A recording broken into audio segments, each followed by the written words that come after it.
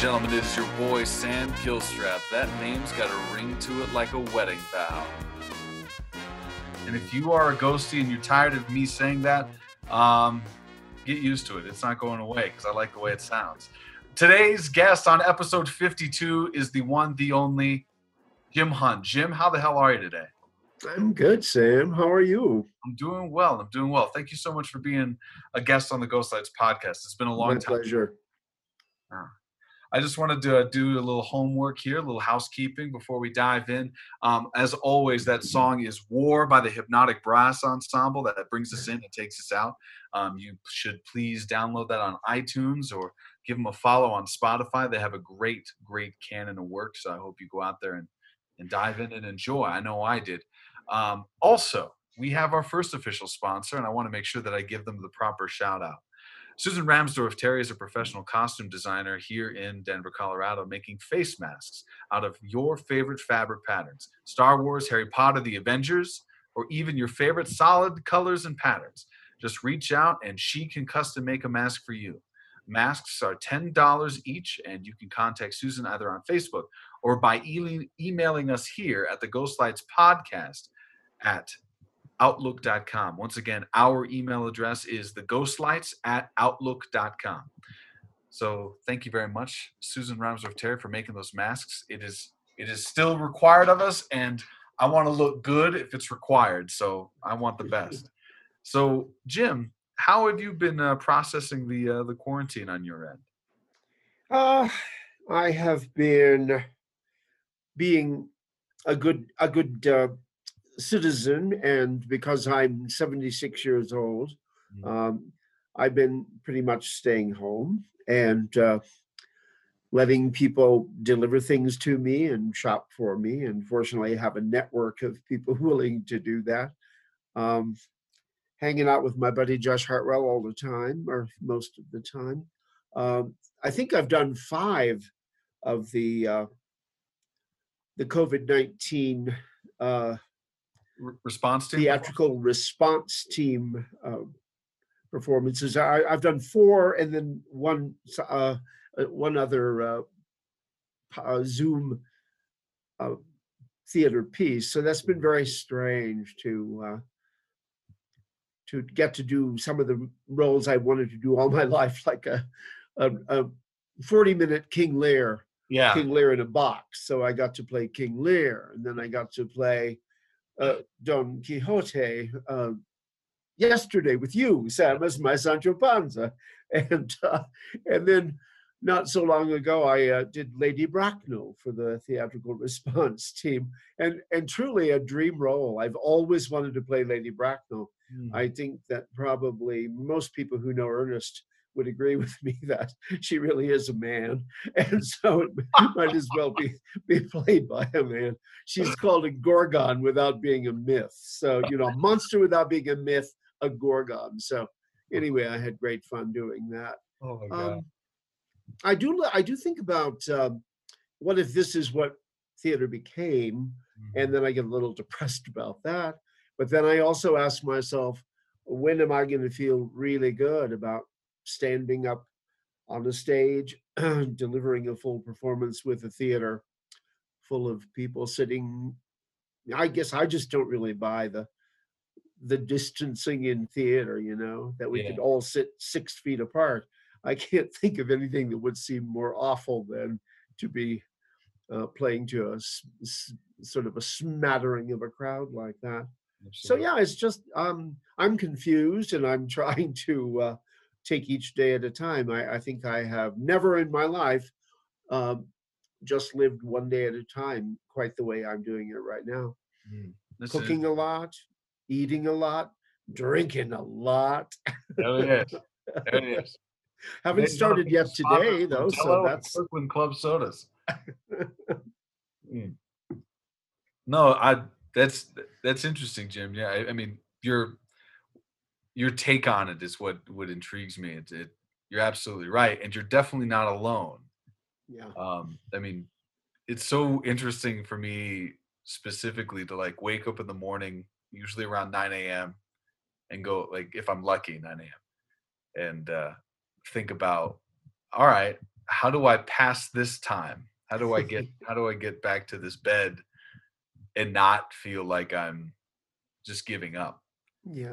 And it's oh man, this the performance thing, and I've talked about it a lot on this podcast, has been really awesome for me. It has been something that I fought against in my brain, and in the first performance I was really against all of it. Just, I mean, because the podcast, even with you, there's still this intimacy gap.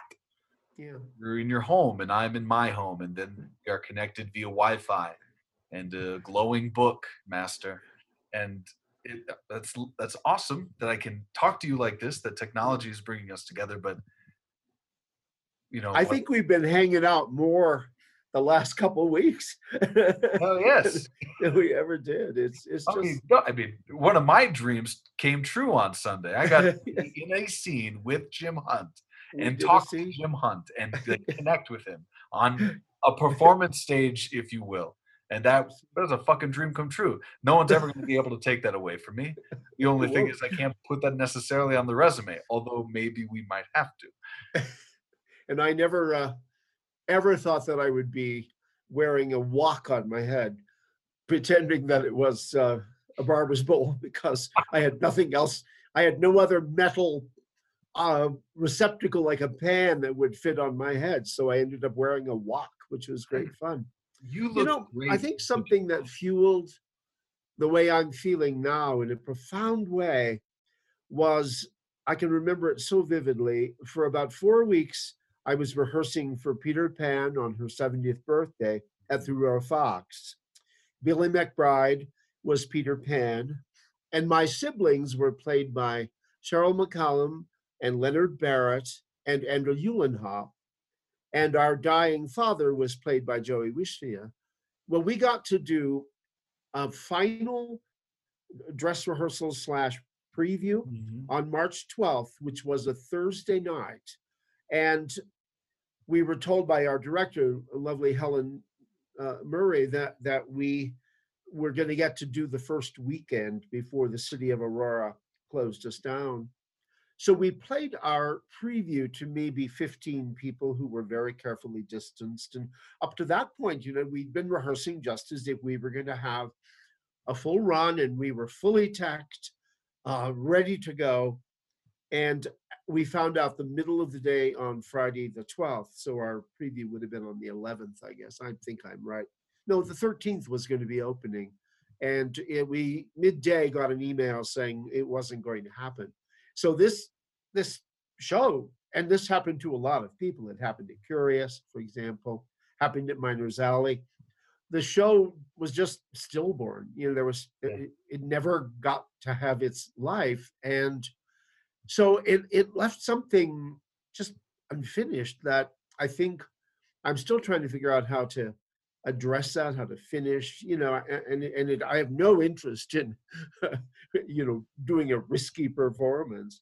There Yeah. was even some talk of maybe trying to film it safely somehow, but I just don't see that happening anytime soon. So and so that what it also makes me realize is that this isn't unique to me. We're all in this together at the same time. So I've really found this Zoom theater uh, pretty rewarding. I think I'm lucky that I get asked to do it, and that I'm savvy enough that I can work the technology well enough. And but I've had a lot of fun, and it's something to look forward to.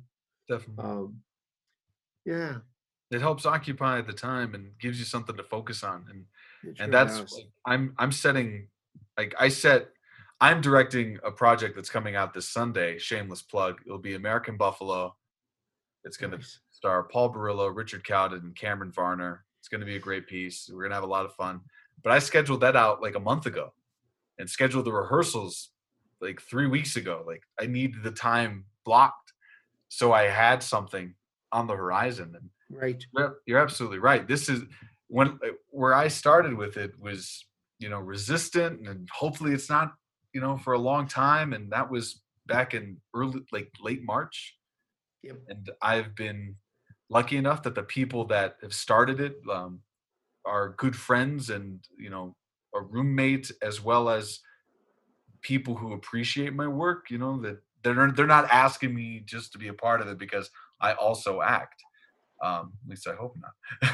But since then, it's become one of those things where like every week now I try to find new ways to challenge myself with it because there will come a time when we get that vaccine or whenever they green light it and we feel comfortable enough going back into a theater with people Right.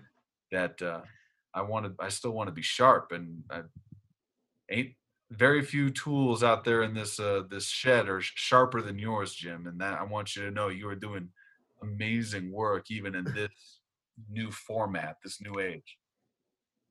Thank you, Sam. I Absolutely.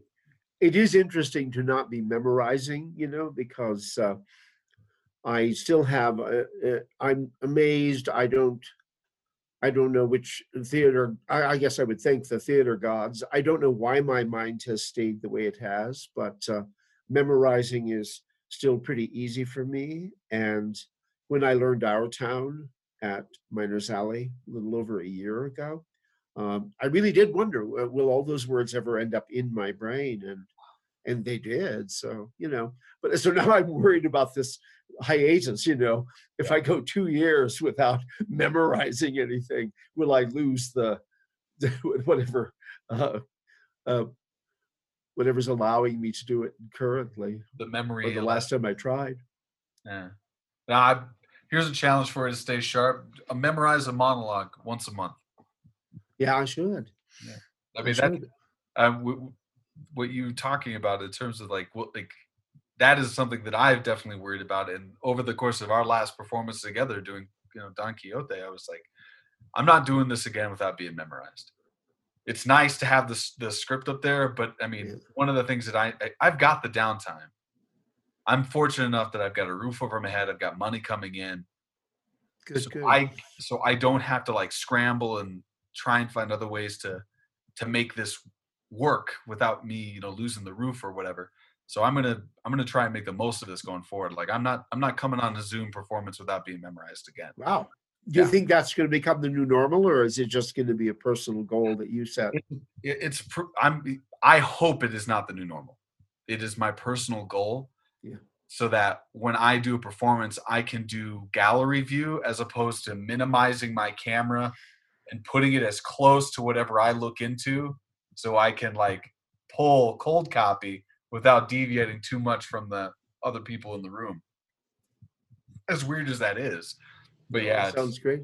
And you could keep the script close by just in case you had a little lapse. oh totally. No, I'm still gonna download it and have it open behind the screen. But if I need to, I'm gonna try and I mean, it's hell. I mean, that's I mean, part of being an actor is the fun you get to do once that script's out of your hands. It is true. And Well, and yesterday I had sun coming in, and then in the 20 minutes before our piece, yeah. it got cloudy and dark and rainy.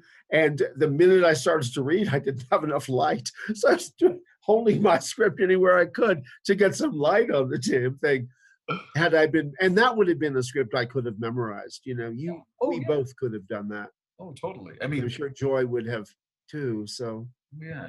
I mean, for some of the things that for some of the pieces that work the best apparently in this new format, hitting the audience with like quick 10-minute fun, punchy things that would whatever it is, yeah. like, that seems to be a good medium, and those are the opportunities for an actor to go like, okay, get this off book. I mean, Yeah. it, the sun is one thing. I'm lucky enough. I've got one of these little lights here. It's Boom. one of those halo lights. Yeah, exactly. Yeah, sweet. Yeah, I don't have it on right now because I've got sun outside my window, so I'm lucky. There's a little window right behind me here, or in front of me, I guess. Yeah. But yeah, I mean, shoot, it's part like it's. I guess what I'm trying to get at is there is a connection that can be made that bridges this time period that we're living in. And if I can make that connection stronger by having the stuff off book, then that's what I'm going to do. I mean, I think it's one of the reasons why I'm gravitating to trying to put so many of my podcast episodes out there is because I don't have a script. I've got 3 questions guaranteed, and then everything else is just whatever me and the guest has to offer. And that's I mean, shit, that's the goal. It's trying to become better friends. Well, and I appreciate not having to look at anything right now, as I've been doing enough of these that I'm used to seeing myself in the square and being on book and Oh yeah. looking, listening and looking for cues. And so, yeah, it's lovely. Oh And man. I have had some virtual happy hours, but I think one-on-one is so much nicer because if you have four or five people and you don't have any ground rules, then it can be not very productive, I think. No, absolutely. Yeah. And if it's not, and if the, and one of the things that, as a witness to the growth of this theater company, is I think one of the things that pushes it in the right direction is the desire to be innovative without being stagnant. So Yeah, it's fine for us to say do two forms of Shakespeare that have been cut down within an hour, as long as we're growing and we're building off of that. And I think we've done that, and at the very I do least, too. we've learned from it. And it's when we start doing the American Buffalo is going to be the challenge. It's a 2 hour piece. We got a 5 minute break. I'm going to You're try and doing the whole thing? You're doing it as written? yeah, yeah. I mean, Awesome. there's pauses in there, and David Mamet put those pauses in there. Right. I'm telling him no pauses. Let's go. Like, Did you have to get any kind of clearance to do this? Because Mamet, is oh yeah, famous for being, we're doing a private showing. We won't be yeah, advertising it that much, and it's yeah, outside of the normal stuff and no profit. So yeah, that's the been one of the awesome ground things about this piece is like no profit. It's because we as artists have an itch to scratch, right, right. and I think I think that's going to keep us safe. If not, I take full responsibility. David, how do I divorce? Yeah. I'll deal with the Just legal. don't have a talk back. Yeah, no, definitely not. We're not doing a talk back. Are you kidding me? We'll come on. We'll open up our cameras. We'll wave at everybody, close those out, and then start doing shots. It'll be okay. Exactly, exactly. Or start the shots before. Fuck yeah. I mean, shit. Jim, theater. How did it happen to you? Oh wow. Um, I think my sister would say that I was acting from the moment I was born, uh, even though she's 3 years younger than I am. There's a story that I don't have any way to check it out now, but supposedly when I was 2 years old, I had memorized The Night Before Christmas, and I would run around reciting it to people. And my father, who was a lovely man, single parent because my mother died when I was 4, um, my father apparently kind of squelched that. He thought it was a little too crazy that a 2 year old knew the entire Night Before Christmas and was willing to recite it at any given moment. So I do think I've always had this penchant for memorizing, and I've always been my brother, who just died a month ago, as a year older than I, uh, was a cryptologist and mathematician, and I the artsy fartsy guy. And my brother Ron and I always used to say that if you put the two of us together, you'd have one whole person. Uh, my poor sister growing up, every holiday, I would write little plays and cast her in various roles. I'm sure her favorite was the Virgin Mary at Christmas. And, I would make little costumes and sets, and then the whole family, of course, would be required to come in and watch the performances. Uh, my sister once had to sit in a Debbie Reynolds dress Uh, and sing Tammy from Tammy and the Bachelor, looking down at a mirror on the floor covered with leaves. So it looked like she was gazing into a lake. So I think it probably started then. But the day the switch went on for me, just one single moment where it just the switch went on was when I was in the ninth grade. I went to Westminster High School here in the metro area, and I saw a beautiful production of Our Town. Um, it changed my life. I went away and I remember thinking, that's it. That's what I'm doing. Uh, I want to feel like that as often in my life as I possibly can. So for me, a year ago, to get to do the stage manager, in Miners Alley's production was a dream come true. I've taught that play, I've directed it, but I never got to be in it. And so to finally, I obviously never got to play George. I never got to play Simon Simpson or any of the other guys. The editor Webb, wonderful part. Doc Gibbs, but here a year ago, I got to play that great role in a really creative production at Miners Alley. We did it sort of in the round, and we did a little. We had a cast of 12, maybe we had 14, but Len Matteo did a wonderful job of directing that piece, and it's one of my favorite things I've done. But I really credit our town, and I think Wilder is really underrated. I think he was a genius. I think our town may be the great American play. If not that, then the skin of our teeth for sure. So I'm just a Wilder fan extraordinaire. Oh wow. Um, Go ahead. that's kind of where it all started. And then I went to school at UNC. When it was not even UNC, it was Colorado State College. Uh, People who know Greeley probably know that the theater called the Langworthy Theater used to be called Fraser when I was there, but it's named after Helen Langworthy, who founded the Little Theater of the Rockies. And when I graduated with my master's in 1965 from Colorado State College, now UNC, I did the Little Theater of the Rockies for 3 summers.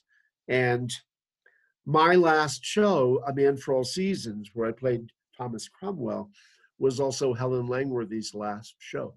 She retired. And I just thought I had a terrific training. I majored in English. My master's is in British literature, but my minor was always theater. And every summer we would do 6 plays in 8 weeks. And so and everything there was done strictly.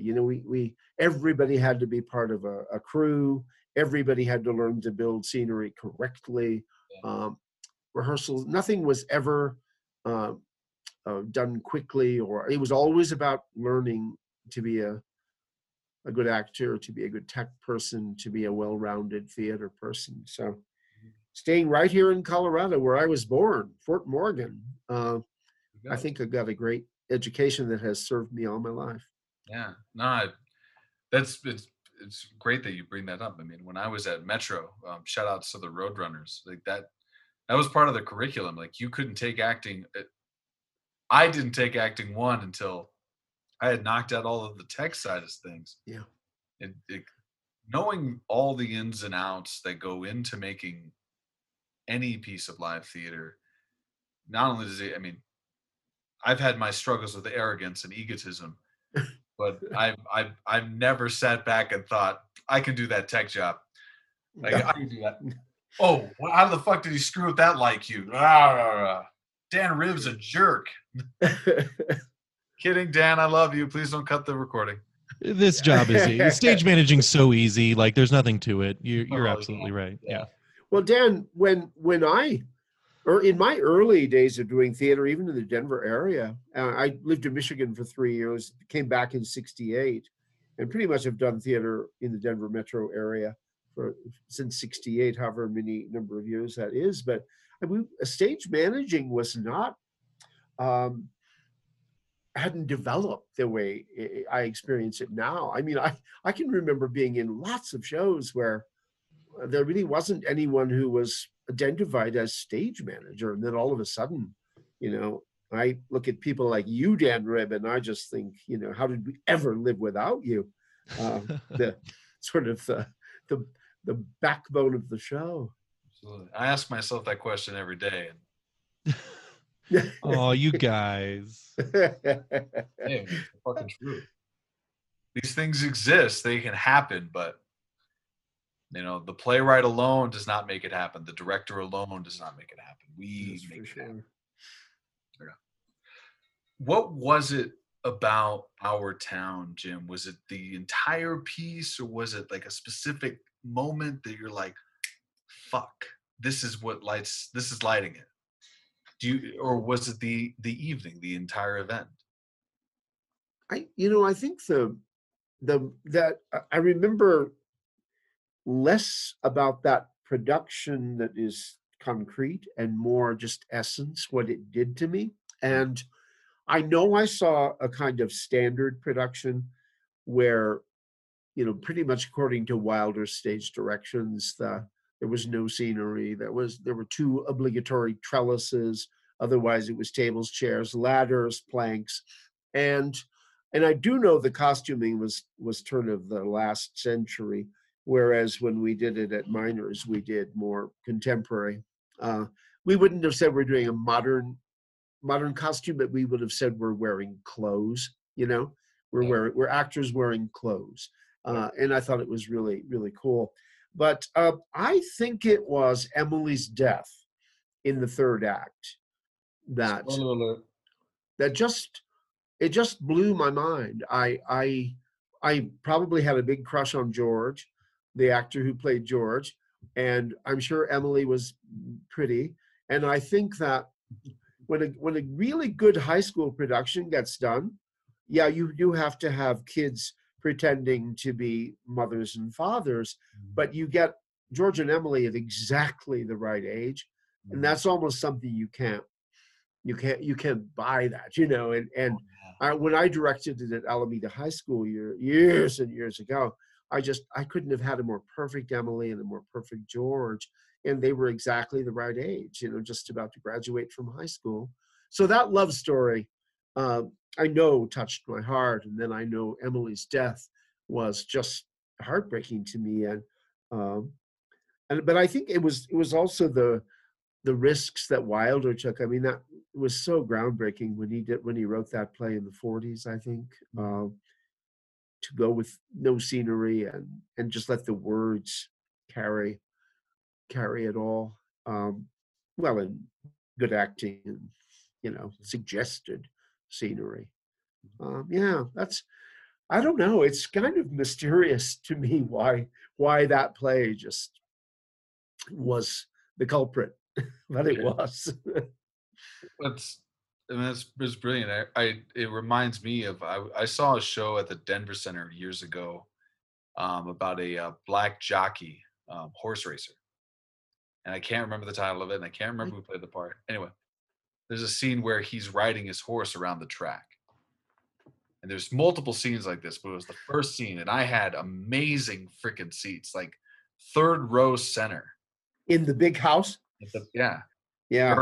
or sorry, at the Jones, sorry, at the Jones, Oh, wow. and he's going around in slow motion. He's fake. He's acting the slow motion race, as there's an overhead radio announcer talking about it, and he's got this sheer look of determination and focus on his face, and his tongue is out, and it looks like he's biting through his tongue, and he's looking right at me, and Oh, it was like I looked at him and I looked around the room and I looked back at him, and his focus hadn't broken from mine.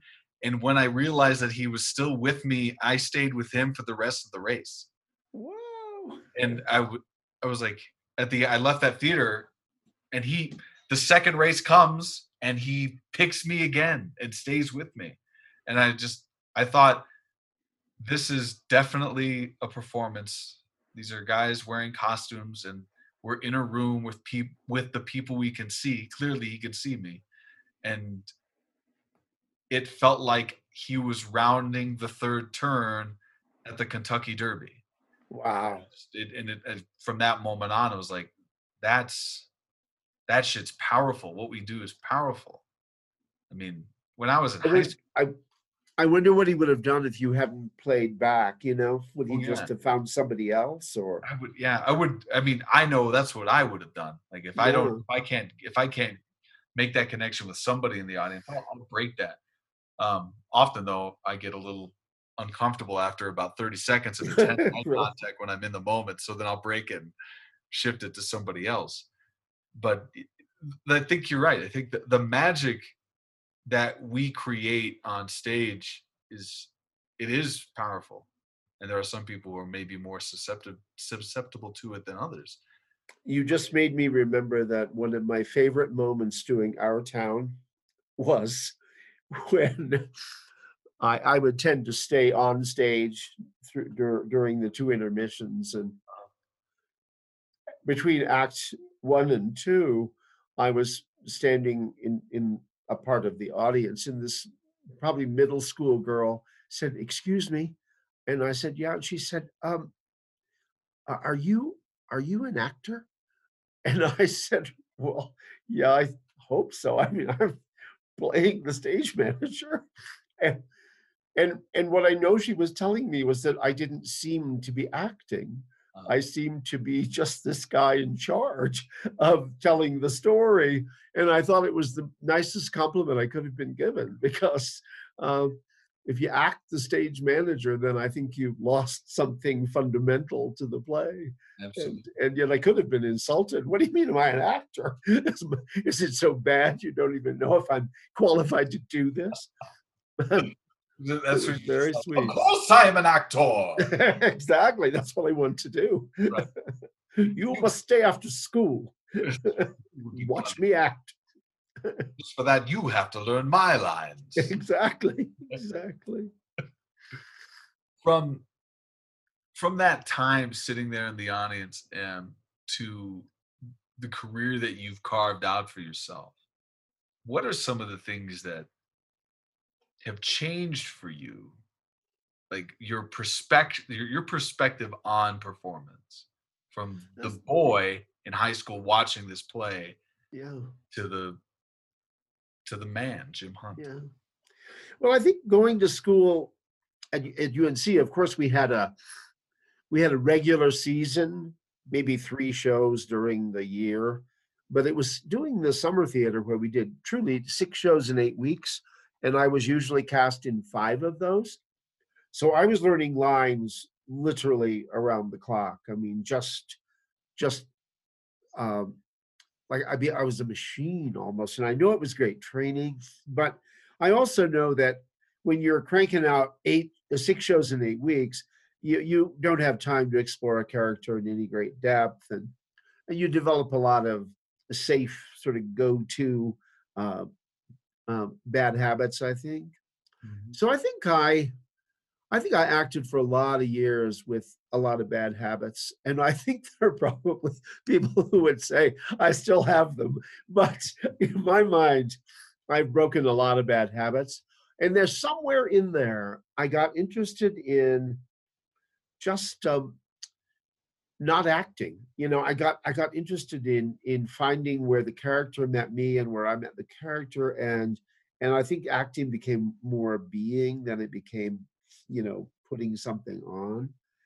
So when I think of some of the hardest roles I've done, like James Tyrone in Long Day's Journey into Night and Davies in The Caretaker, of course, there's a huge technical piece that you have to come to grips with, come to terms with, learning all those lines, and just in The Caretaker, just sheer stamina. But I I think that when I finally reached a point as an actor where I could be on stage and and not be afraid, not be worried about lines, just feel completely rolled up in the character, but not.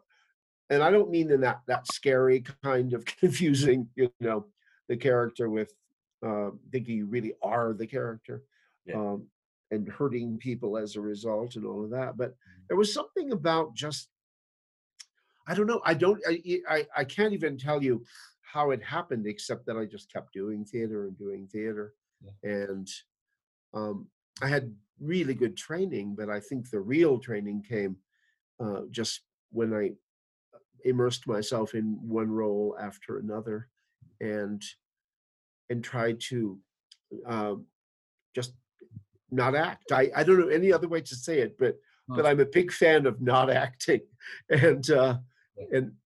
and yet I'm sure I've coerced as a director. I'm sure I've coerced actors into making really stupid choices, and uh, that's that's not a great answer, but something changed in there. I also, it's huge probably for me to mention that I never did equity. Uh, I never joined equity, mostly because I taught school for 20 and a half years. And Mhm. then I had a strange little career for a year and a half. And then I started a company, a little sole proprietorship. Actually, I bought one and morphed it into my own called The Right Idea. And so I still to this day teach business writing seminars in the corporate world. And my favorite class to teach is still called Getting a Grip on Grammar. Um, and it always made it very difficult to it made it not make sense to join equity Mhm. because I couldn't guarantee that I could work during the day. Yeah. um, so for years and years I could only do theater that was at night because my schedule was erratic. A client, some clients would book a year out and some clients would book a week out. And so if I would say, well, I don't have any days free, I wouldn't have made any money. So theater was never the way I made my money. Not that I made so much, but I mean, it's always been, but so much more than a hobby. It took me years to tell people when they say, what do you do? And I'd say, well, I'm a corporate trainer or I'm a teacher. But it took a lot of years to say, I'm an actor. Mhm. And even more years to say, I'm an artist. And I don't know why I wouldn't let myself do that. I don't have trouble now saying I'm an artist. And that's the most important thing I do. I don't have trouble now saying I'm an actor, but for years I just, and I think it was partly because well, if I'm really an actor, I would have joined equity. Yeah. I almost also went to a theater academy back in the 60s. Mhm. My ex-wife and I were teaching in Michigan, and I was accepted into an acting academy, Meadowbrook Theater, and it would have changed my life. I was accepted and I didn't go because my draft board here in Brighton said, if you go to that academy, you'll be hot to trot. You'll be going off to the Vietnam War. And we ended up moving back to Colorado, and I ended up not going to that academy. And so I think I spent my whole life kind of thinking, well, I'm kind of an actor. I'm sort of an actor. I act a lot. I get cast a lot. The older I get and can still remember lines, the more I get cast. But I've always struggled with because it wasn't the only thing I did, and it wasn't certainly it's what feeds my soul, but it was never what kept food on the table. You were not alone. Again, Jim. Yeah. Exactly. I'm 36 years old, and I've been acting since I got out of college at the age of 27, and honestly, I didn't say that I didn't feel comfortable saying I was an actor or an artist until I was 35, a couple of years ago. I mean, it wasn't what I put on my tax return, so I wasn't an actor. And when people came to me about being a member of equity, it was like, I got a day job. I got to keep the day job. And I felt like an alien calling Yeah, myself just the actor. I do And too. I know just what you mean. I have been. I suppose I should say this diplomatically, but a lot of theaters pay me equity scale. So even though I'm not equity, they will still, if they because they want me in a role, they'll give me the equity contract, or they'll give me an equity rate. I probably shouldn't say who those are, but that has happened to me a number of times. And, they probably and don't listen, so you're safe. huh? They probably don't listen, so you're safe. Yeah, exactly. I'm Well, I teasing. think the first time it happened was Creed, where they just said they're going to give me an equity contract, and that was really cool. And I think that whatever little um, imposter um, uh, thing I was working through, that really helped a lot. Um, and I feel like I'm really humble, but then I also sometimes I'll find myself thinking I'm the most arrogant son of a bitch that ever was. It's like I just go, really? You expect me to do that? That Really? you burned Well, that, dude. You burned that right. I do think something that I promised myself a long time ago was that I was not going to accept a role just because somebody needed me or because the money was good. I was only going to do it if it was interesting to me and if it would make me grow and stretch me. And and when I a little while ago said, I love it when I'm on stage and I'm not scared. I'm just there. I'm just inhabiting the character. That isn't how it starts. It starts pretty much every time with me being scared to death, Yeah. thinking that I'm going to foul the whole thing up and then I'm going to, it'll be especially if I have a big part, my not being able to finish the performance is going to bring down a theater company. So um, I'm never arrogant around the craft, but I do think I try to stay as humble as I can. But I'm just not going to do a role just because we need an old guy. You know, and I've turned down a couple roles where I've just said I don't want to lie in a bed and be dying for 2 hours. It's going to happen soon enough. I don't need to pretend to be doing that every night for 6 weeks. Yeah. And yet I think I have died on stage about 3 times. And one of my favorite roles I ever did was the Rembrandt at Boulder Ensemble 2 years ago. And I played the role that John Mahoney played. It was the last role he played before he died. He played it at Steppenwolf, and the Rembrandt is by Jessica Dickey.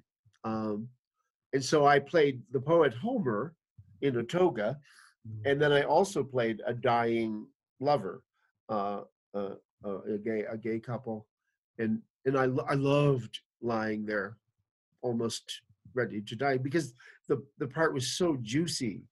But there are some plays that are written just for somebody to lie in a hospital bed so people can talk about him, and I don't want to do that, and I'm not going to do something just because I'm age appropriate. I really need it to be. Something else I've noticed, and this kind of surprises me because I think I'm sort of classically trained, but I almost never do classic theater. Almost everything I've done, if I look at my resume, I go new play, new play, new play, new play. Sometimes brand new plays, but mostly 10 years old or less. And that really, I don't know. I never set out to do that. I never made that a goal, but it's just interesting to me. When I certainly in college, I would have thought, well, I'll be doing the classics, and I don't tend to at all. Recently, I've done Lear, and to much fanfare and critical acclaim, if I might. Exactly, Lear in a box, to be exact. Yep, I would. One of the things one of the many vibes that I got over that little breakdown there, which fucking awesome. I've got a lot of questions coming your way. First thing I would say though is I think I find like your career from where I met you at the downtown YMCA onwards now. I mean, first of all, let's talk about this downtown YMCA that inhabited Jim Hunt, Cajardo Lindsay, Ellen Kay, and your boy Sam Gilstrap. Like, come on. I like, know. I mean, that's there we were. Yeah. There's Henry Awards all over that place. Exactly. And now we can't even go in there, I don't think. No, yeah. Anyway, but I think you've always had juice, as the kids would say, heat about you. You're the work ethic and the stuff that you were throwing down, and so I think that kind of that just attracts you to whatever people are putting on. They want the guys, the artists. They know they can get there, and you do that. But Thank you. yeah, of course, you talk about being classically trained, and yeah, you've got the homework done, you've done the training. That means you just can do whatever you want. I think now at this stage, like, yeah, you shouldn't feel like you said 76, you don't look a day 76. 30. You shouldn't be relegated to playing, old guy number one. And Right. like, you've got cachet, you've got talent, and that's for anyone listening that thinks that they're too that. And I'm not saying Jim said this, but if you are thinking that you are too old, you're not. If you've That's got the true. ability to get off book, if you've got the game, fucking go out there. You'll put asses in the seats. I mean, real recognizes real, and I want to see real talent, and that's why my guest keeps getting work. Um, with that being said, have you felt the stigma against you at all? Older actor, people, not offering you opportunities because they don't know if you got it, Um, without Actually, naming names. I'm trying to think of. I don't audition much, Mhm. and um, so that means I'm more likely to have somebody call me and say, we've got this opportunity. Are you interested? And so it almost puts me on the other side where I feel, um, however large the stable of actors of a certain age is, I feel like I'm in Denver, at least in the metro area. I'm I have a pretty good thing going. I have a lot of friends who will say to me, "Oh, you're here." If it's a callback, because I do sometimes just go straight to callback, and then they'll act like, "Oh, well, you're Mhm. going to get this," and I don't feel that way at all. But Yeah. I guess I understand that's how they feel. But um, no, I feel like I'm treated with, uh, I don't know. This will sound really arrogant, but um, I sort of feel like I get treated the way I treat, and Mhm. I treat people well, and I get treated well, and and and it sounds really weird, but in my entire theater career, I don't think I ever thought of myself as building a career. You know, Yeah. I was just, well, I guess I do this. It's funny because my family, I was always in shows, but I feel like my daughters, in the last maybe 5 years or so, have started to say, "Wow, Dad, he takes this really seriously," and I think they went from going to see a show because they had to once in a while going to a show because they really wanted to, you Mhm. know, Yeah. um, and we're proud of what I was doing. I think Scrooge is a good example of that. My grandson is 18 and has Down syndrome, Everett, and one of his favorite things. In fact, I just get sad already thinking about Christmas. I would have trouble believing we'd be back in the theater at Christmas. Um, and yet, his one of his favorite things to do is to come and see Grandpa Jim play Scrooge. uh, no, I don't. I don't know. I think I get treated very well. Good. So I can't I can't think of any stories to dredge up. Well, that's good then. That's very good. One of my favorite things is to see Jim Hunt play Scrooge. So Thank come you. on down to Miners Alley, put some money in that tip jar, please, and enjoy the Yes, show. please. Yeah. Indeed. Yeah.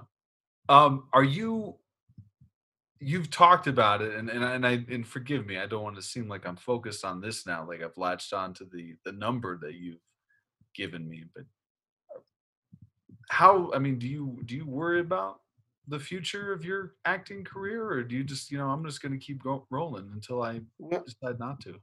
well, I would never have expected to have been thrown this curve, Hmm. the COVID curve. And I think most of us would say that.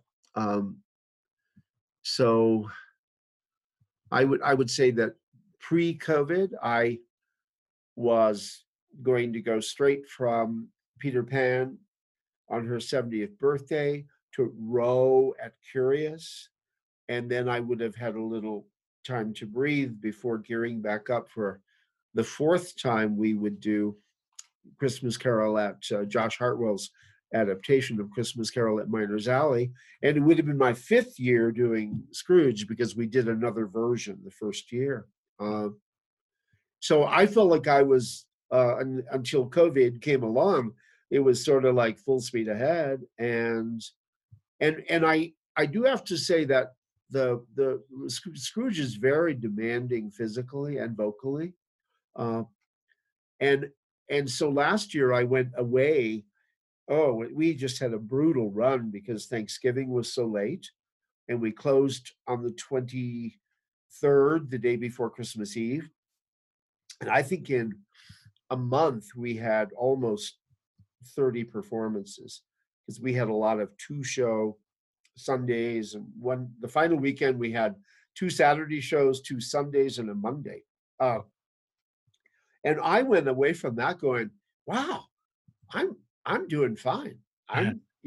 I didn't get sick. I didn't break down. I kept going at two shows a day. Just keep.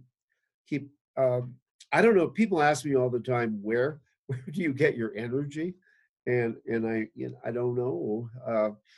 I don't take it for granted, but I would say that before this, I would say, yeah, I'm just going to keep acting until I pull a Moliere, Just wait a minute, he just fell over there on the stage. Oh my God, he's dead. David, for closing night, please. But now, I mean, I do find it's something I'm thinking about, but it's more like it's less like where is my career going? It's more like, wow, will I ever get to have that feeling again of being on a stage with a live audience, making that connection? Because it sounds so cliche, but as an actor, that it really is real, and it's half the reason we want to do it. We want to.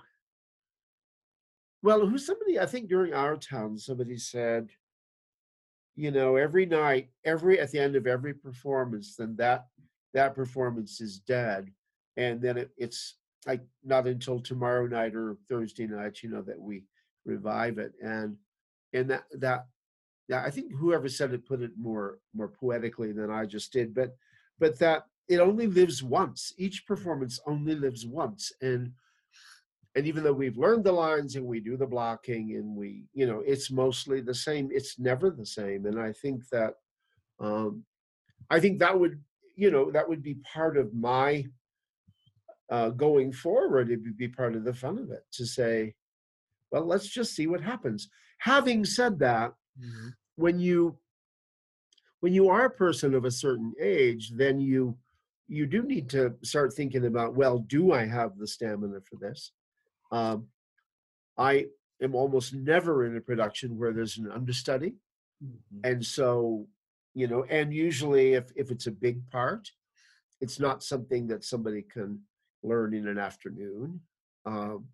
So then there is a certain liability that I think I bring to, I bring something to the table that I think wonderful theaters in this town kind of go, well, I didn't ask Jim if he thinks he can make it through this, but I know when I did the Rembrandt, and particularly the Homer part, Stephen Weiss is a wonderful director, and yes, he is. And I just think he was really impressed that I had the kind of stamina that I have, the kind of I don't know if it's juice, but so and I also I hope when we get past this and we're back on the boards and all that, I also hope I would have the good sense to go, okay, it's time to get off. I went through a period of stage fright that lasted 7 years. Wow. And I didn't act at all when I was in my 40s. And kind of fortunately, I was working a lot internationally. And so I couldn't have really done a show anyway. But the truth was, I had 7 years where I was terrified to go on stage and would not take a role. And then I kind of crept back, just almost invented a process. I almost think I could teach the process. Yeah. And again, I never take it for granted that I don't have debilitating stage fright now. Yeah. But I do know, I know some actors who worry way more about lines now than they used to. And, and are probably saying, well, I hope I have the good sense to get off before I get pushed off. Whatever. Yeah, definitely don't come back in the Jordan Wizards jersey. Truly. Yeah, yeah. I just my own little tidbit on like line memorization. I got to a point like a couple of years ago where I caught myself taking the process of memorization for granted. Yeah. Like I was getting really stagnant with it, and honestly, it wasn't until I had to learn a part in 24 hours that it snapped me back to attention. I mean, like the work, the diligence that goes into it, and I am extremely thankful that I was able to do that in 12 hours, and B, that I was asked to get that opportunity. And like now it's one of those things where like I used to challenge show like the rest of my cast, like we're getting off book. Like last person off book's got to bring beer.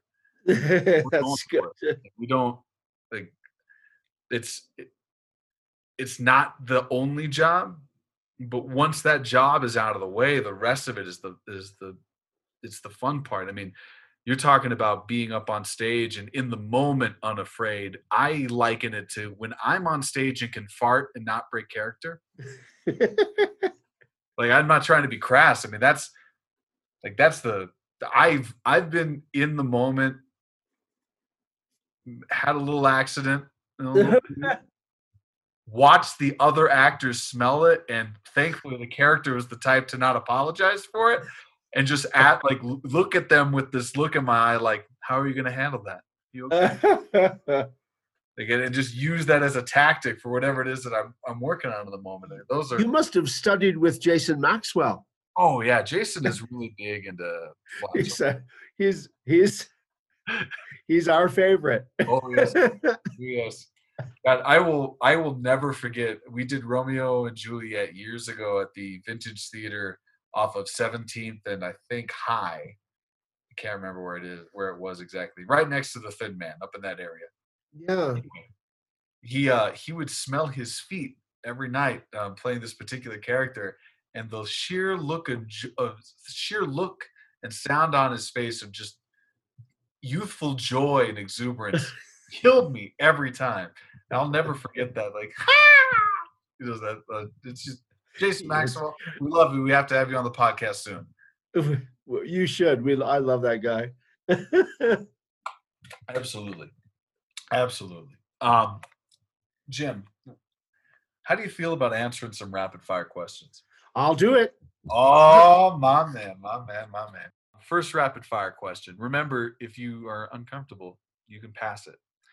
Where do you get your news from, Jim? My news, Mm-hmm. mostly my phone. So I'll read articles that, I subscribe to the Denver Post and New York Times and also take the New Yorker. So I'm more likely to get my news, just read it on my phone. And also, a lot of times people will post on Facebook, they'll post an article from a trusted source, and I'll read that. So I don't ever watch TV except movies and series, but I don't ever watch network TV ever. Nice. Yeah, I'm the same. I try and avoid it. What's up, Josh Hartwell? Yeah, I try to avoid that as well. Josh, you can say hi. Yeah, Josh, make an appearance. Josh, poke your head in here. Next question. He What can't hear me. movie do you He's feel washing his mask. Oh, okay. What movie do you feel deserves a sequel?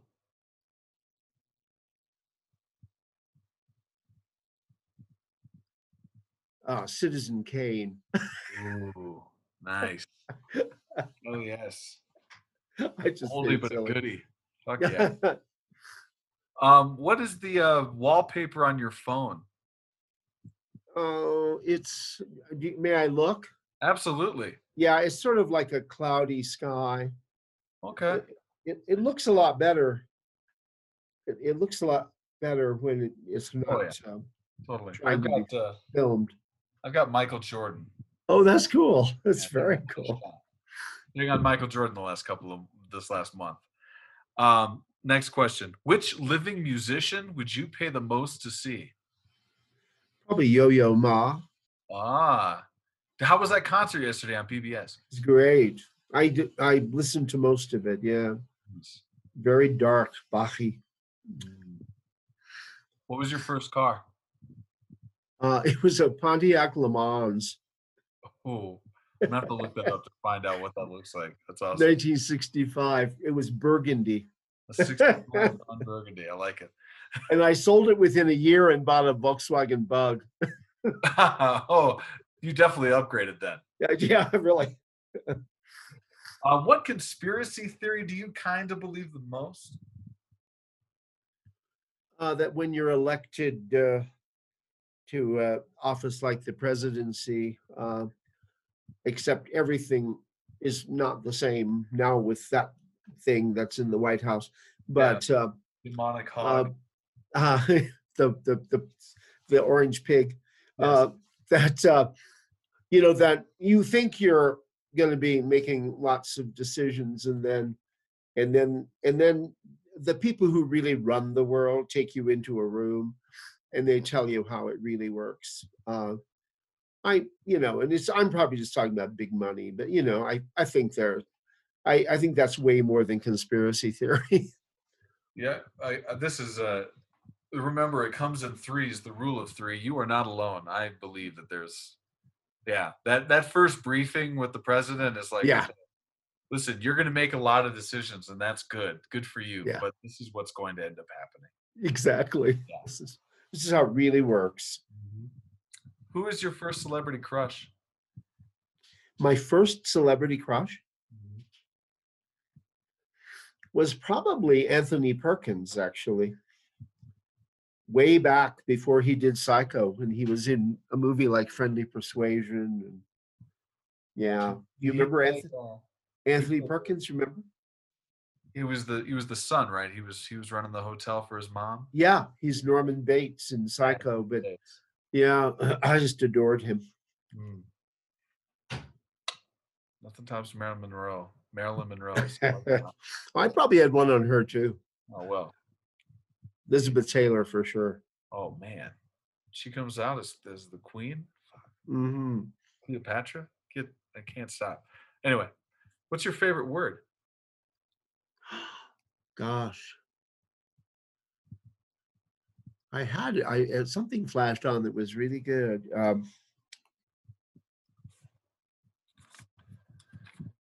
Oh wow, probably Josh. That's a great word. I like that word too.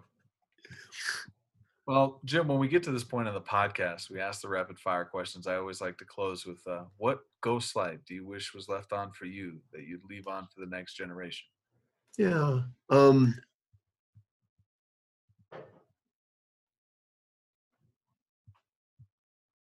I think it would be to go for it more wholeheartedly, and even though I said I don't regret that I didn't join equity, and wine time. I think I would have. I wish I had taken it seriously sooner, more seriously sooner. Because I do think I probably would have been very happy for theater to have been my whole career. Yeah. And to not always have it ancillary. Now that I'm semi-retired, I'm able to let theater back into my life in a big way. Mm-hmm. But when you think of when I think of the roles I didn't play when I was younger, when I could have, I think there's maybe some regret there. So I would say go for it right away. and it's hard to tell people this right now with the way the world is. It'd probably be better to tell people to be sure to take some accounting courses and yeah, no, definitely it's a good time to start examining practicality in terms of a business. Having said that, I don't feel regret. I mean, I really don't think I'm regretful. I'm just thinking if I had it to do over again, I might do something a little different. I hear you. Jim, yeah, thank you so much for being here. This has been a great thrill for me. It's been a great thrill for me, Sam, because we are getting to know each other a lot better. definitely. And I got to be honest. I made a joke about working at the downtown YMCA, and it's because of the connection I made with you and Cajardo that I still get to act. Now, honestly, you two saved my career, Wow. and I have a great deal of respect for you, and I am honored that you would sit down with me and share some stories with me. And if you don't mind, I'd like to pay homage to your brother, if that's all right. Thank you very much. Of course, Thank you. Thank you. ladies and gentlemen, the guest was Jim Hunt, his brother Ron. Yes, thank you so much for everything you did, sir. Thank you for your brother. Cheers. Cheers. Thank you, Sam. Thank you, Dan. Yeah. Mm. Dan Rib, do the damn thing.